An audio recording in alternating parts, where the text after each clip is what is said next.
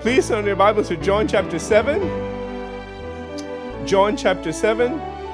Now, I am going to begin reading in verse 14. We need to get to verse 32 very quickly, because that's where we are picking up today. But you need to get some context. So in John chapter 7, beginning in verse 14, it says, "Now about the middle of the feast, Jesus went up into the temple and taught." And it goes into saying, the Jews marveled, saying, "How does this man know letters," or literally the Hebrew scriptures, having never studied? Remember again, he didn't go to all their accredited institutions. Okay, and they're surprised that somebody could learn anything outside of them. Verse 16, it says, "And Jesus answered them and said, 'My doctrine is not mine, but his who sent me.'" In other words, he said, listen, while you're quoting people, I'm literally speaking to you from God himself. This is God's voice. Yeah. Amen? They were just used to hearing other people quote other people. Okay? Verse 17, he says, "If anyone wants to do his will, he shall know concerning the doctrine whether it is from God or whether I speak on my own authority." Remember again that the Spirit of God will confirm the Word of God in your heart. Amen? Verse 18, and he said, "He who speaks from himself seeks his own glory or his own advancement, but he who seeks the glory of the one who sent him is true, and no righteousness is in him." So Jesus was looking to glorify God. Amen? Not to glorify himself. Now this is a bit of a dilemma because people need to come to him because he is God. But what he's saying is coming from the Father. Verse 19, he says, "Did not Moses give you the law, yet none of you keeps the law? Why do you seek to kill me?" Now I want you to notice again, he says, Moses gave you the law, but you're not keeping it. He's saying, you people, by wanting to kill me, are not keeping the law, which says don't kill. Okay, in fact, it says do not do murder. All right, it's actually murder, not kill. Verse 20, and it says, the people answered, "Murder is the shedding of innocent blood." That's okay, all right. Verse 20, and the people answered and said, "You have a demon who is seeking to kill you." Remember again, whenever you point people's flaws out, they just want to throw it back at you. And they get defensive and mad, and this is exactly what's going on. Verse 21, Jesus answered and said to them, "I did one work, and you all marvel." So this all began at the pool of Bethesda. Remember, he healed a man. He told the man to pick up his bed and walk. This man is happily going home, and he gets grilled by the religious police. "What are you doing carrying your bed on the Sabbath day?" Remember that? And we didn't care he got healed. We didn't care he'd been that way for, about 30-something years. We cared that he was carrying his bed on the wrong day of the week. That's how ridiculous religion is. Yeah. Verse 22, he says, "Moses therefore gave you circumcision, not that it is from Moses, but from the fathers," going back to Abraham, "and you circumcise a man on the Sabbath. If a man receive," verse 23, "if a man receives circumcision on the Sabbath, so that the law of Moses should not be broken, are you angry with me that I made a man completely well on the Sabbath?" Now remember again, the law allowed a work of necessity, all right, in circumcising a child. And Jesus is saying, if your law allowed this, a work of necessity, why would it not allow a work of mercy? He says, you people are missing this.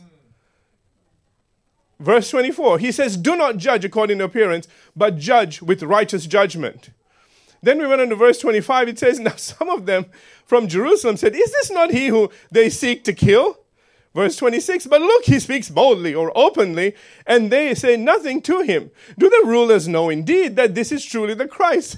They're saying normally somebody says anything against these people, and they're tossed out. Before you can blink your eyeballs. You know what I'm trying to say? They're just out, man. But they're saying, how come they're letting him speak? That's right. So they're saying, maybe they know something they're not telling us. Maybe they figured out this guy is the Messiah. All right, this is going to carry over now and become a problem. Yeah. Verse 27, however, now watch, this is natural reasoning, always kicks in, doesn't it? Oh, a miracle happened. Yeah, but. The yeah buts come in. Watch out for the buts, all right? It says, however, he says, we know where this man is from and who his parents are is what it's actually implying there. But when Christ comes, no one knows where he's from. It's a ridiculous statement. I explained this to you before. They had these, misgivings about Jesus suddenly appearing. Remember, again, it goes back to his second appearance when he comes back. He's going to come suddenly. That's right. Okay, and so these people, see, this is why a little bit of knowledge is dangerous. You don't mess things up. Okay, and so they're thinking, well, when the Christ comes, we won't know where he's coming from. He's going to suddenly appear from nowhere, And so anyway, they were getting this all wrong. Where was I? Verse 20. I had a lot of notes there. Verse 28. Okay, he says, then Jesus cried out, and as he taught in the temple, saying, you both know me, and you know where I'm from. But the actual text, remember I said, is a question mark. So he's actually not saying you guys know me. He's saying, do you really think you know me? Okay? So in the literal text, where it says, and this is really sad, okay? In the literal text, when it says, you both know me and where I'm from, it actually says, so you think you know me and you know where I'm from. Because he's basically saying to them, you have no idea where I come from. If you did, you'd be on your knees right now. Okay, this is God. They're, in temple and everything. You know what I'm trying to say? All right. Verse 29. Did I finish verse 28? Doesn't matter, I did it before. Verse 29. He says, but I know him, for I am from him, and he sent me. Now, this is something interesting that he says, the person that you're looking for, the person that you don't realize who I'm from, he says, I know that person. He's the one that actually sent me, and that's where I've come from. So he said, there are two things you don't know about me. You don't know what my origin is, and neither do you know the person that actually sent me. Those are two very important things. His origin was heaven, and the Father sent him. Okay? Moving on. All right, verse 30. He said, therefore they sought to take him. They're always upset about something. Okay? They realized what he was saying.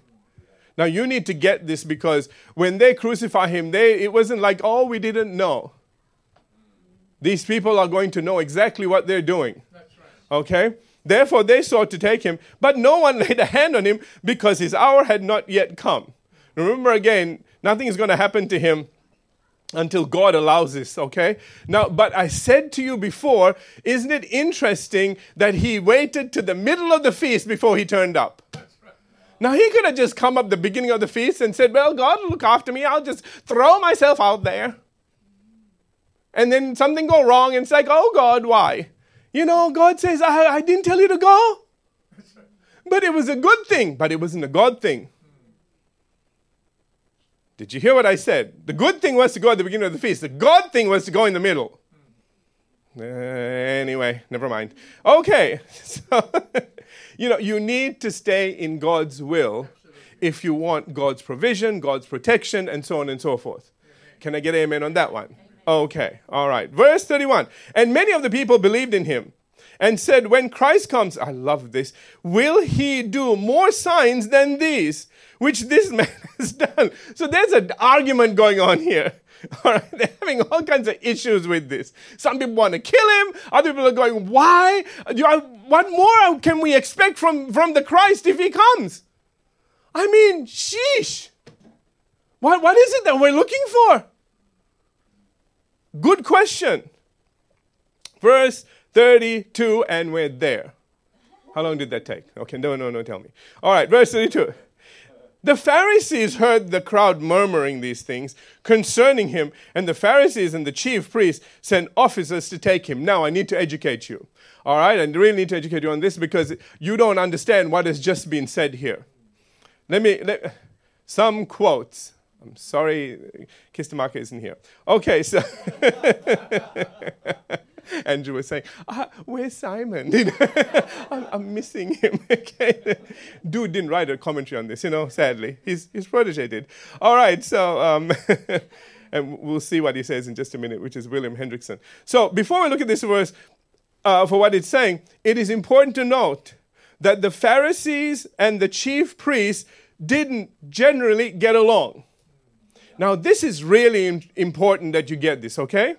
The reason being that most of the chief priests were Sadducees. You know, they were the blue bloods.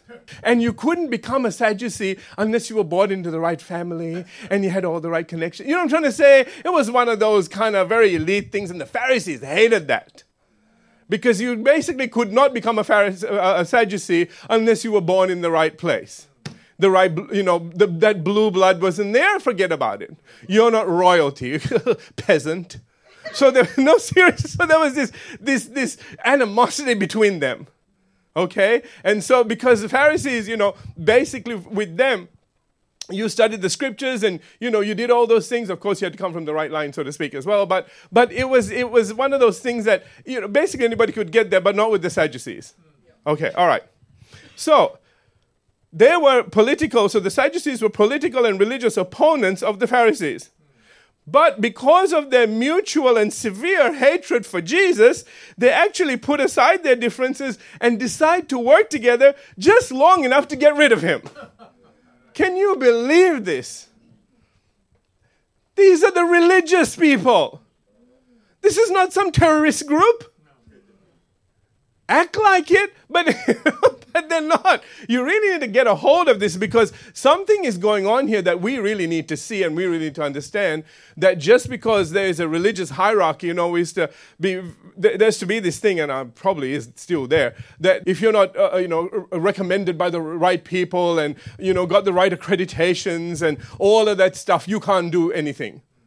Doesn't matter if the anointing of God is on you, the hand of God is on you, the power of God is on you. We don't care about all that stuff. Do you have the piece of paper? Where is your recommendation? What priest said you could come and preach here? That's what they want to know. Do you know John the Baptist didn't have any of those things? That's right. You asked him for it, he'd have slapped you and said, go get some fruits of repentance. What is wrong with you?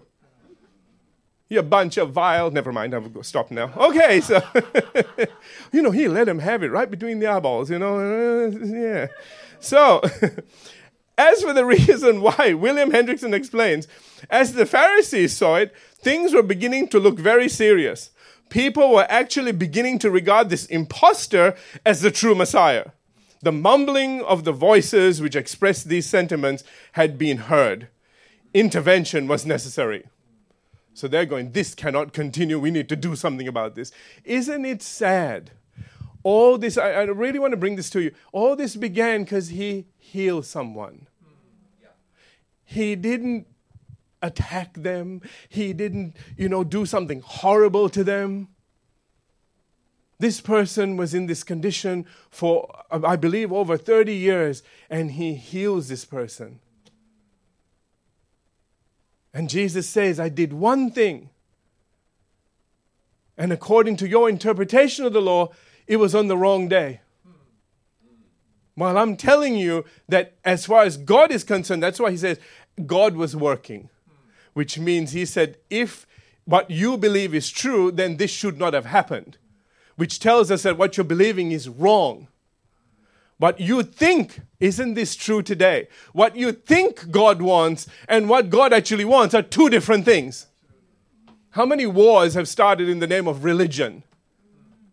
Like God's up there going, yeah, kill him, kill him. Yeah. Okay? You know what the Bible says? For God so loved the world that he gave his only begotten Son, John 3:16, that whoever believes in him, we're not going to check what lineage you're from, will not perish but have everlasting life. Amen? So, as the verse states, they decide to dispatch the temple guards. Now, this is important, okay? This is the kind of temple police that was drawn from the Levites, with primary responsibility for maintaining order in the temple area, to go and arrest Jesus at a time that will cause minimum commotion in a crowded city bursting with messianic expectations. Isn't this interesting? Okay? Now, I really need to point out the fact that these guys are Levites. They're from the priestly line. They're not just thugs. They're not mercenaries, mercs. out for hire. You know, you want me to take him out? I'll take him out. They won't ever find the body. Don't worry about it. No, this is really important. That the guards are actually from a priestly line. So they are people that know the word of God. You really need to get a hold of this, because you're not going to understand something that's going to happen later on that is going to set the Pharisees off. Okay. And what the Pharisees say is going to be wrong because of the facts that I've just given you. All right. As Leon Morris so eloquently puts it, the authorities wanted an arrest, not a riot. Okay? So they said, go and just when you get a chance, if the opportunity comes where, you know, the crowds disperse a little bit and he's kind of by himself a little bit, then grab him, nab him, put a bag over his head and bring him. You know what I'm trying to say? They were just there to take him. So they wait patiently for an opportune moment to arrest the Lord. But while they waited, they listened and listened. And something extremely unexpected happened, which I won't tell you.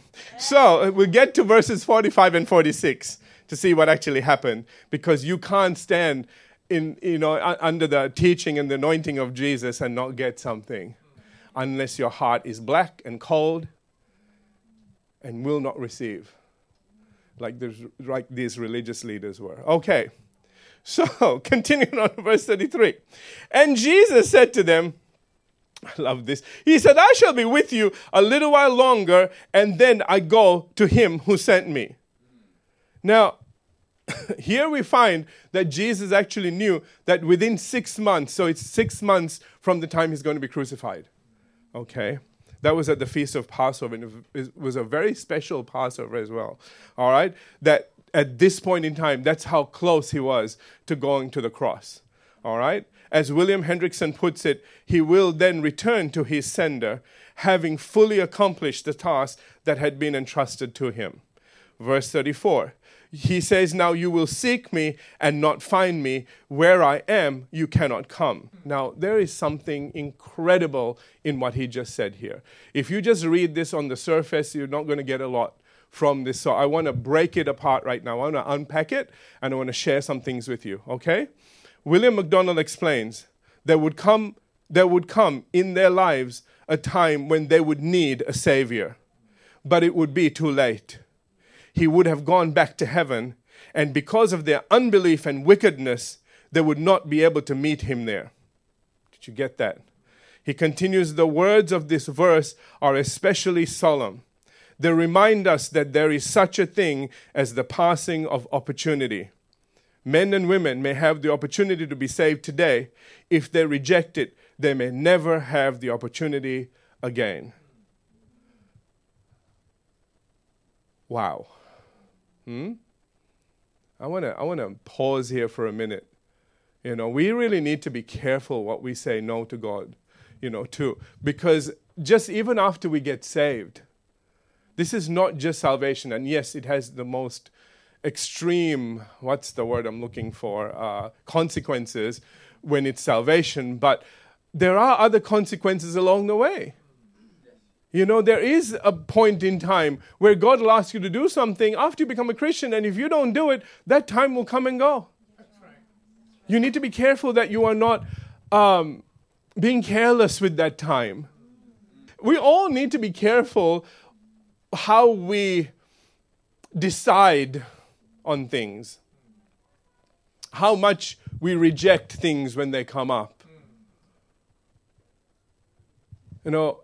Pastor Vandana said something tremendous last week, in that she said, there are times when you sow, it's for a time that's coming that God can see is coming, and that's what you're sowing for. Because everybody goes, well, I gave this week and nothing came back. What happened? This stuff doesn't work.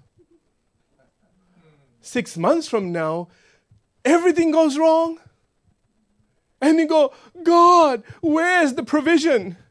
He goes, where's the seed? I asked you to plant the thing. It would have been grown by now. You could have been eating off that tree. But no, we have to go whine about it. And then we're complaining and blah, blah, blah. We really need to be careful of the opportunities we let go past us. Amen? Okay. Of course, the Jews failed to understand the meaning of what Christ had just said. So it goes on to say in verse 35, John chapter 7, it says, Then the Jews said among themselves, Where does he intend to go that we shall not find him? Does he intend to go to the dispersion amongst the Greeks and teach the Greeks? In other words, they thought, maybe he's going to go on a preaching tour now. Maybe because we're threatening him and he's going, you know what, that's it, I'm taking this on the road. See you later, bye. Okay? You see how the natural mind thinks? Has no idea, can't pick up on spiritual things at all. These are the spiritual leaders. This is like going to the, Aeronautics Academy and you start talking about flight and they go, what is flight? Then you run outside the building and you check that the sign is aeronautical. Okay, yep. So you run back in and go, what do you mean you don't know about this? What are you talking about? How stupid will that be? Maybe I'll go be a mechanic or something, maybe a gardener. At least those guys know what they're talking about. This is ridiculous. These were meant to be the religious leaders.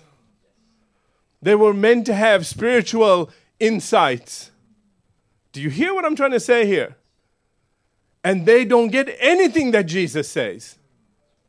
Do you know why? Because they don't want to know. Because they're comfortable in their religion. Religion is a horrible thing. It is the way which man appeases his conscience by swinging a smoky bucket or, polishing some brass or doing something that you say, I've done something good, therefore I feel like God will have to let me in because I did that thing, God. And God says, who are you? I don't know you. But I did all these things in your name. He goes, who? Goes, angels? Yeah, no, this one. No. Okay, no. See, a lot of people get all nervous about that passage. When it says, we did all these things in your name. And he says, I never knew you. And he talks about just before that, everybody just never reads the stuff before it. And they never read what Jesus actually says about it. When he says, you workers of iniquity. Healing someone and doing all those things are not iniquity. Jesus has just shown us that these are acts of mercy. So their iniquity must be something else altogether.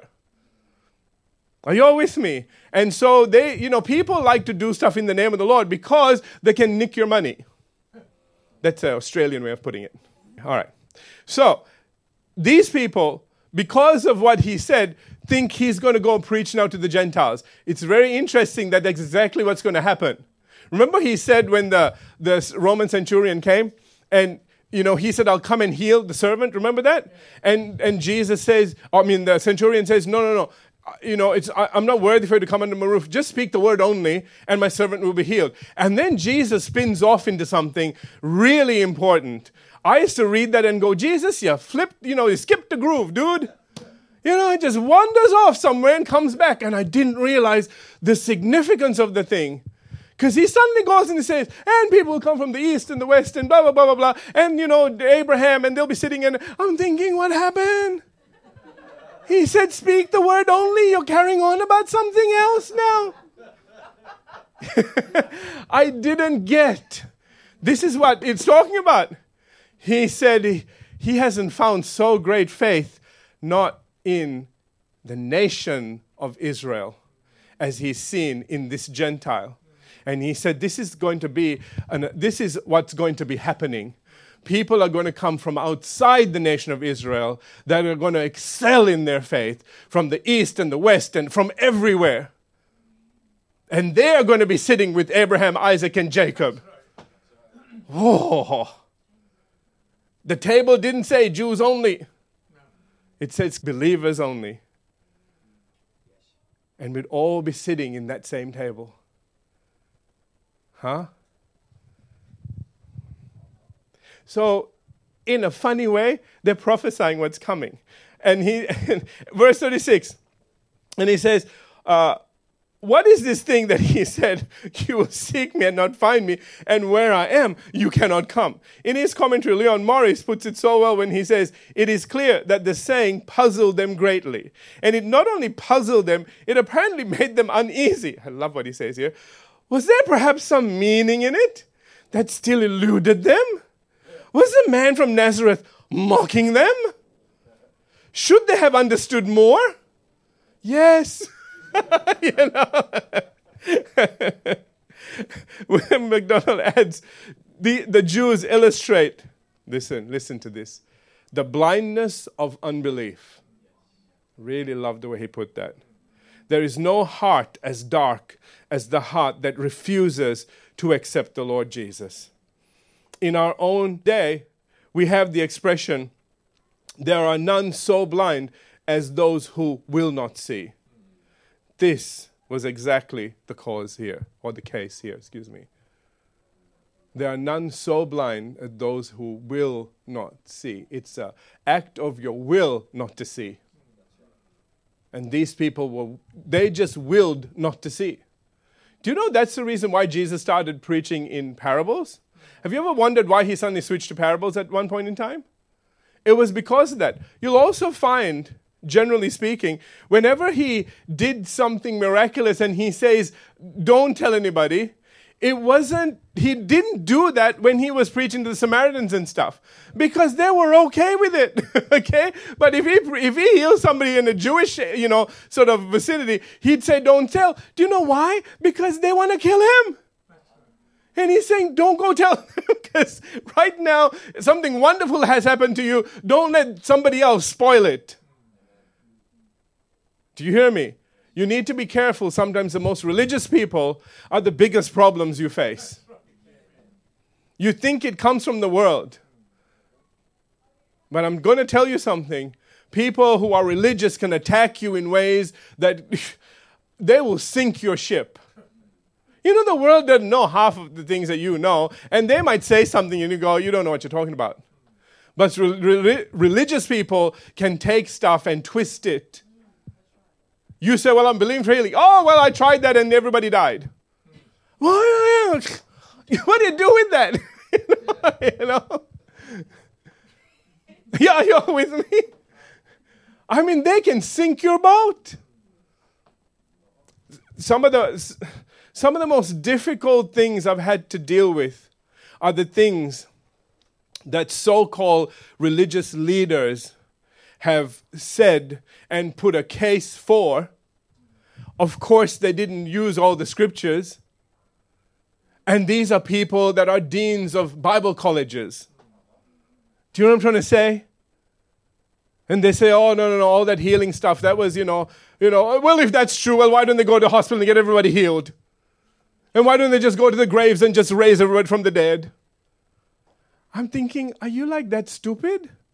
I mean, seriously, are you like that stupid? Seriously, you obviously have no idea about being led by the Spirit.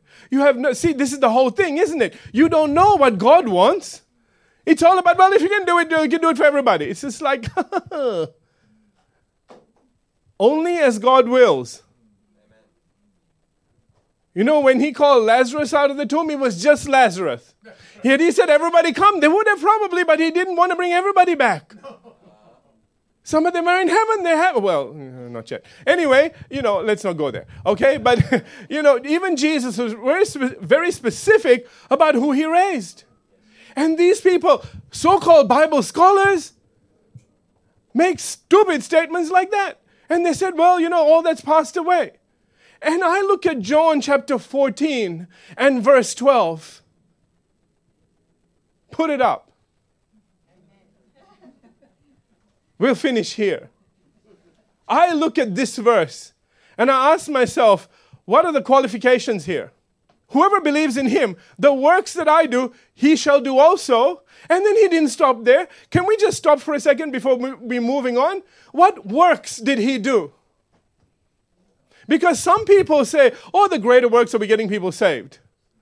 Sure, okay, that's a fantastic thing. But can we go back back to the first half? He said, the works that I do, will he or she do also? So you need to list all the works of Jesus, including turning the water into wine, walking on the thing. Water was nervous around Jesus.